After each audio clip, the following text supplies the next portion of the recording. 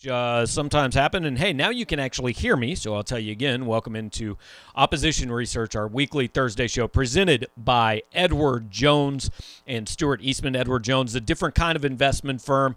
To them, both FaceTime and Think Time make some sense, and they'll meet with you to learn your individual needs, to develop a strategy to help you achieve your long-term financial goals, whether that means planning for retirement, saving for college, reducing your tax bills, or simply wanting to maximize your income and be able to cover your expenses. You can expect personalized service and long-term strategies instead of just the latest fads from Edward Jones. Join the nearly 7 million investors who know. Contact Stuart Eastman today at 573-817-3108, and he can help you out with all of your needs.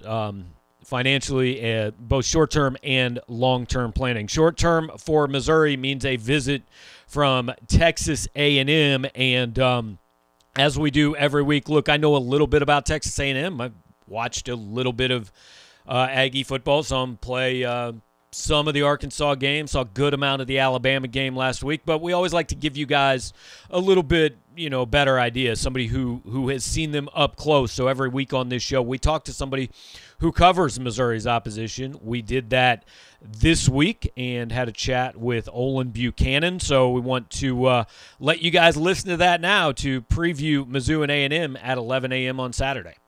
All right, welcome into Opposition Research here, presented by Edward Jones. It's our weekly Thursday opponent preview show on PowerMizzou.com, and this week that opponent is the team that's been the talk of the country, Texas A&M, coming up fresh off the upset over number 1 Alabama. Olin Buchanan from TexAgs.com joining us. Olin, what's going on, man? Just trying to figure out what's going on with the Aggies, this schizophrenic team.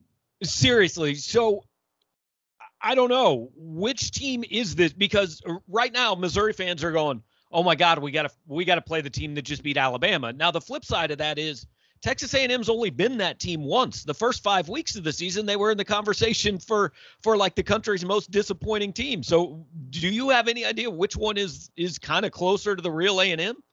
I don't. I guess we're going to find out over the next 6 or 7 weeks, right? Or 6 weeks. We thought coming into the season that you mentioned they were most disappointing.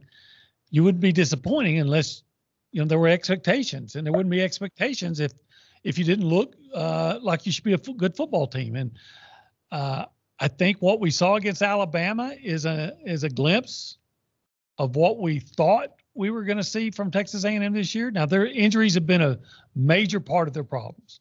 They've had multiple injuries in the offensive line. They've had injuries in the secondary. Of course, their starting quarterback was lost for the year in the second, I guess, on the 6th play of the second game of the season. So that's been an issue, but that doesn't answer all the problems. So the Aggies have been up until last week a team that was, quite frankly, underachieving. And then they go out and not only do they beat Alabama, but for the most part, they dominated them on the line of scrimmage, rushed the passer well. They didn't run well, but they didn't give up they ran efficiently, but they didn't give up a lot of, they didn't give up any sacks at all. So again, you ask yourself, well, is that kind of an aberration to what the rest of the season is going to be, or is that a confirmation of how good this team can be and where it's going? Yeah. And kind of along the same lines. So Zach Calzada, now you correct me if I'm wrong. For about 4 weeks, there could not have been much more negativity towards Zach Calzada than what I saw from fans and even some media online. And then he comes out and plays. I mean, if Saturday night was the first college football game you'd watched all year, you'd say, well, I'm voting for Zach Calzada for Heisman. I mean, that was one of the more impressive performances I've seen. It was mind-boggling. Yeah. He struggled when he came in against Colorado, but he was able to make a couple nice passes late and pull that game out. And then he played well against New Mexico, but it's New Mexico. Right. If you can't play well against New Mexico, you shouldn't be playing at this level. And then he was a struggle is a kind word to describe his performance against Arkansas when they still had a chance to win, and he threw an interception off his own center's helmet. And then, it's true. And then, he didn't play well at all against Mississippi State, even though he had one touchdown that was nicely thrown. But then he comes out, and he was the target of a lot of derision, a lot of criticism, scrutiny here. There are those that were already thinking, well, he'll be gone next year, and maybe they'll get a good quarterback coming in recruiting, and Haynes King will be healthy, and already looking to next year. And quite frankly, there wasn't a lot of reasons to believe any different. And then he comes out and he completes his first 10 passes. He stays in against some pressure and delivers the ball on the mark. His one interception that he had was just a miscommunication between him and a receiver. So you couldn't put that completely on him. And then he finishes the half 14 of 13 with a couple of touchdowns. And that's against Alabama. So they hit that lull in the third quarter when they had only 10 plays, and they had I think 4 consecutive 3-and-outs. But when Alabama takes the lead, the guy comes out and he leads them right down the field for a game-tying touchdown when he gets hit and knocked down, and he never even sees the ball completed. And then he's kind of hurt, and he limps off the field, and they put him in the tent. They get the ball back. He comes back out, and he leads them downfield for the winning field goal. So who is this Jekyll and Hyde type of guy? If that's Mr. Hyde, the Aggies hope that's, who he stays the rest of the year, no doubt. Right. And that was the most miraculous injury recovery I've seen since Paul Pierce rode out in a wheelchair in the NBA finals. Right. He just got right back on the field and went down the field against the number one defense in the country. But, so we've kind of ignored the main issue in this game, at least from Missouri's side, for the first 5 minutes. Look, the qualification for an offense to be good against Missouri this season has basically been this. Can your quarterback stay on his feet long enough to turn around and hand the ball off to legitimately anyone and then let them run? A&M, I know, has 2 talented tailbacks. The numbers aren't eye-popping. A&M's running for 155 yards a game. It's fine, but they are running for 6 yards a carry. And is that kind of Calzada aside, I've got to assume the recipe is just give the ball mostly to Isaiah Spiller and see how long he can go. Yeah, I would think that would be the game plan, is to try to lean heavily on your running game. That's what they did last year to be successful. And you have Isaiah Spiller, and you have Devon Achane, who might be the fastest player in college football. And that's not, overselling him. He went to the Olympic trials. Right. So I would think that's the way you want to come out and attack them. I know that, I guess it's 3 players have had their career best running day against Missouri this year. Yeah. To be honest, I've watched every game. That seems low, but yeah, probably 3 is right. So the guy from Boston College, Tennessee, and Kentucky, Christian Rodriguez. So when you see that, of course you go in and you say, okay, this is how we got to attack. But then you also have to take a step back and say, yeah, despite that, Kentucky was right in the mix to win 2 of those games.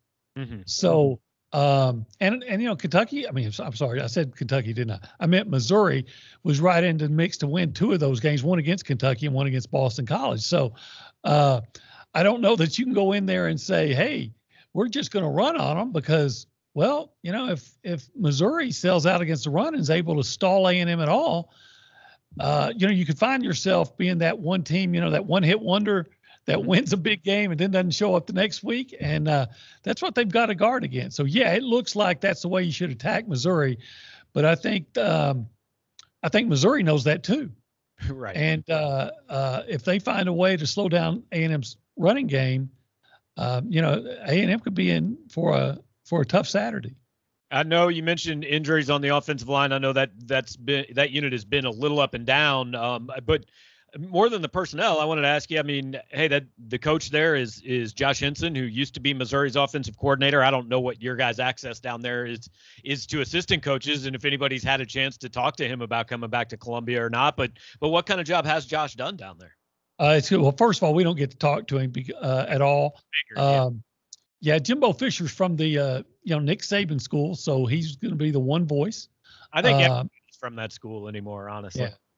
So most of them are. So, but I'll say this: 2 years ago, the general fan base, the fandom of A&M was calling for Josh Henson's job. They didn't have a good performance in the offensive line. Of course, they had a undersized center, and I think it all starts there because their starting center at that time, Ryan McCollum, got hurt and was out. And there was some terminology they were trying to figure out what he wanted, so they had issues. But then last year they had one of the 2 or 3 best offensive lines in the country. So the feeling for Josh changed 100%, did the complete 180. Now he's a great coach, everything. Well, they get off to a bad start this year. Of course, the guy they thought was going to be their center, Luke Matthews, bad shoulder. He hadn't played all year, and they have to put a true freshman center out there. Well, now he's a bad coach again. And then they go out and they move the ball pretty well against Alabama, and you got 2 true freshmen in there, and a guy making only his second start and at a new position in a trainer. That's how much he doesn't play. His name's Blake Trainer. I was having a hard enough time remembering his name. And they moved the ball against Alabama. Now suddenly Josh is a great coach again. You know how fans can be. But, I think he's a fine coach. I think he's done a good job here. He's just too often has had some obstacles that he's had to overcome. And, again, if their performance against Alabama is any indication, it looks like he's maybe overcome some more obstacles this year. Yeah, well, hey, advice not just for Josh Henson, but for every coach: just have good players, man. Like, do that more, and you're going to be great at your job, right? Yeah, good ones, and if they're experienced, that also helps a lot. But he's got 2 true freshmen, like I said, in the starting lineup, and a guy, Blake Trainer, who's made 1 start against New Mexico at tackle. They moved him to guard, and he was much better at guard. So, maybe it's just a process of figuring out what you've got and getting those guys a little bit more experience, making them understand what you're looking for. Flip sides of the ball, and the one thing that I don't think has been questioned at any point with this A&M team is that defensive line. Up there with some of the best in college football, I think. And hey, Alabama put some points up, but Alabama's gonna put some points up. Not many others have found any way to kind of solve this A&M defense. I mean, how good is that front? The front is really good, I think. I think DeMarvin Leal is a potential first-round pick. I've seen him ranked as high as 3rd in those mock drafts for whatever that's worth. They move him around. They'll start him at the right defensive end. The left defensive end going against the right tackle. But they'll move him to the other side. And last week he started at inside at defensive tackle. So he's 295 pounds and moves really well, so he's big enough to play at tackle. I mean, at guard. Yes, at tackle. What am I saying? And maybe have more quickness and speed than a guard is used to blocking. So they look for, I think, wherever they think their best matchup is with him. And then Michael Clemens is a guy that's been in, and he's been up and down because of injuries in his career. Never has fulfilled his potential, but it looks like he is now. Big 6'5", 275-pound guy who was a high school running back and is really coming on. They've got some guys that can rush the passer and on the end, and they're solid inside as well. They've had some problems against the run. A lot of it goes back to what has been some mediocre linebacker play. They're trying to get that figured out. But for the most part, their defensive line has been pretty solid. Mm-hmm. Is there a weakness on this defense, or maybe an area that they go into games not quite as sure of? Well, I've mentioned the linebackers, and quite frankly, I think you even have to look at the secondary. Yeah. They've got Miles Jones. He was a returning starter at cornerback, a super senior, has a foot problem, had to have surgery. He's out for the year. His backup, Brian George, had a knee injury. He's out for the year. So they've got a true freshman, Tyreek Chappelle, playing at one corner. Jalen Jones, who I thought and I still think is going to be a great player here as a second-year corner. He's kind of been up and down this year. Quite frankly, the safeties have been pretty good. I'll give them that. And quite frankly, I think the best guy in the secondary is Antonio Johnson, a second-year player out of East St. Louis, Illinois. So I'm sure he's going to be really excited to play this game. But I think the secondary's been kind of up and down. You know, you see it happen against Alabama, and you go, oh, well, you know, like you said, it's Alabama. That's John Mechie out there. But they also had some trouble against Mississippi State. Well, of course, you'd say, well, that's Mike Leach's offense, and they were trying to play 8 back, and they were playing too far back. Okay, fine. But then KJ Jefferson lit them up too. He only completed like 7 passes, but 2 of them were long touchdowns. So I think you look at the secondary and you say that's an area that if your opponent has a quarterback who's an accomplished passer, you have to be a little bit concerned. And what do you know? The guy this week is an accomplished passer. Yeah, Connor Bazelak, he's put up a lot of numbers. Now, Missouri's been playing from behind, but literally everything Missouri does on offense goes through Tyler Beatty. In talking to Jimbo or A&M's defensive players, kind of have they said much about Beatty this week and what they see in him? Just the typical things. You know, he's a really good running back. He's the players call him great, and he's going to give you problems. You know, the thing that the typical Monday morning conversation. Now, as I do my research, I noticed that he's over 200 yards against North Texas and over 200 yards against Central Michigan, was it? I think. But I think he was limited to just over 100 yards in 2 games, 2 SEC games. That tells me, without seeing, I'm not going to act like I'm an expert on Missouri. I've only seen Missouri in highlights.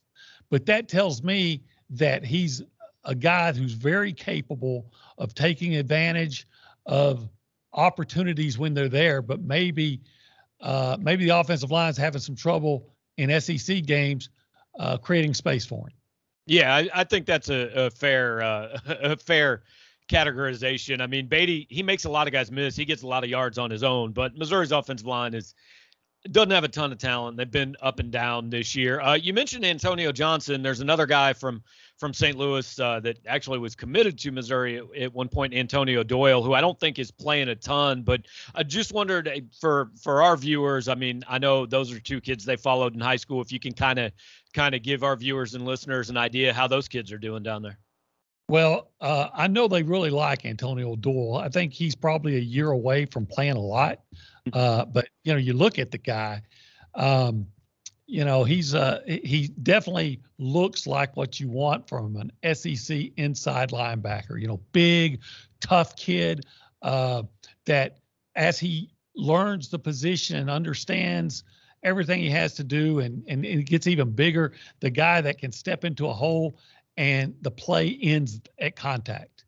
And I don't even know that A&M has that right now.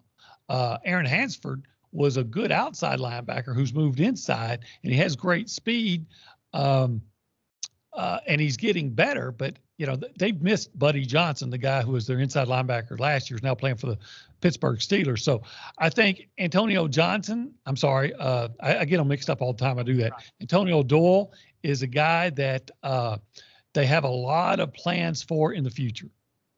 I think Antonio Johnson's the guy that came in, and even last year, like midway through the season, they're going, oh, holy cow, we knew this guy was good, but we didn't think he'd be this good this fast.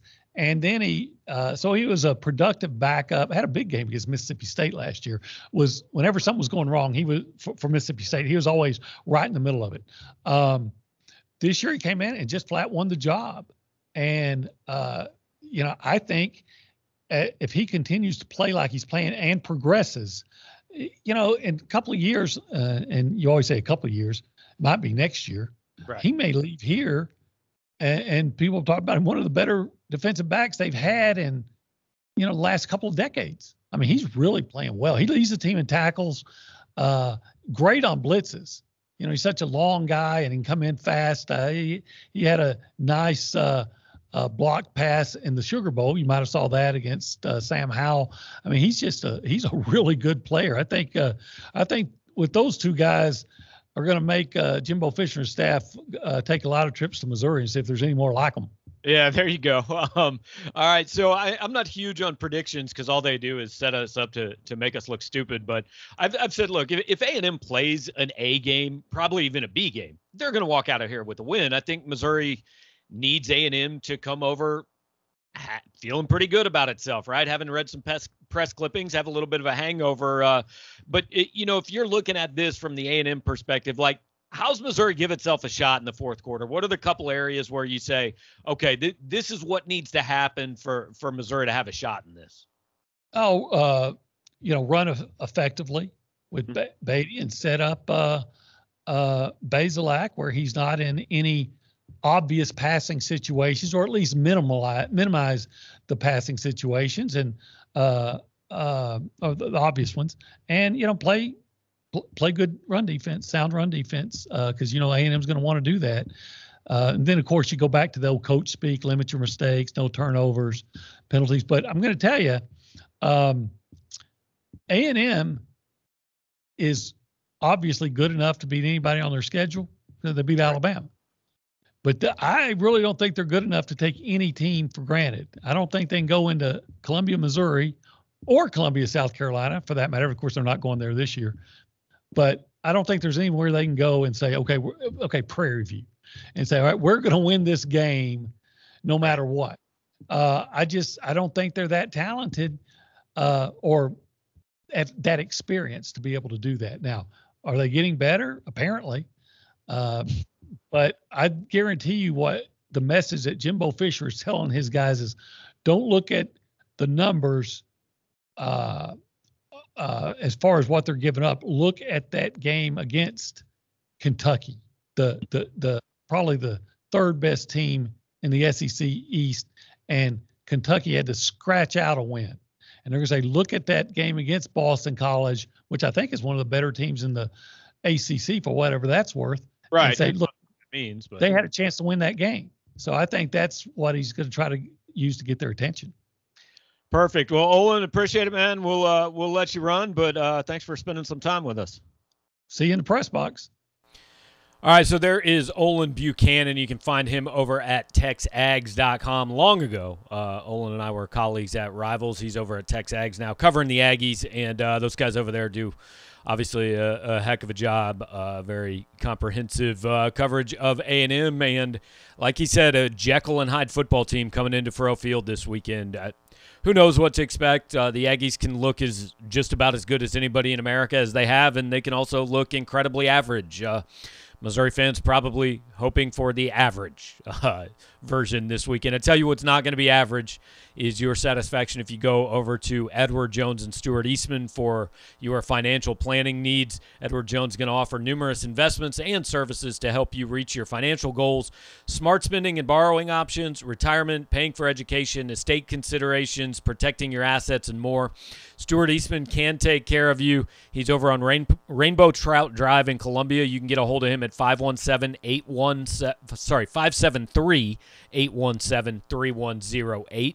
You can go to edwardjones.com and just Google Stuart Eastman there. You can find your local advisor, but certainly if you're in Columbia in mid-Missouri, we'd encourage you to contact Stuart and ask your questions, kind of feel him out and give him the first shot at earning your business, which is what we ask of all of our sponsors.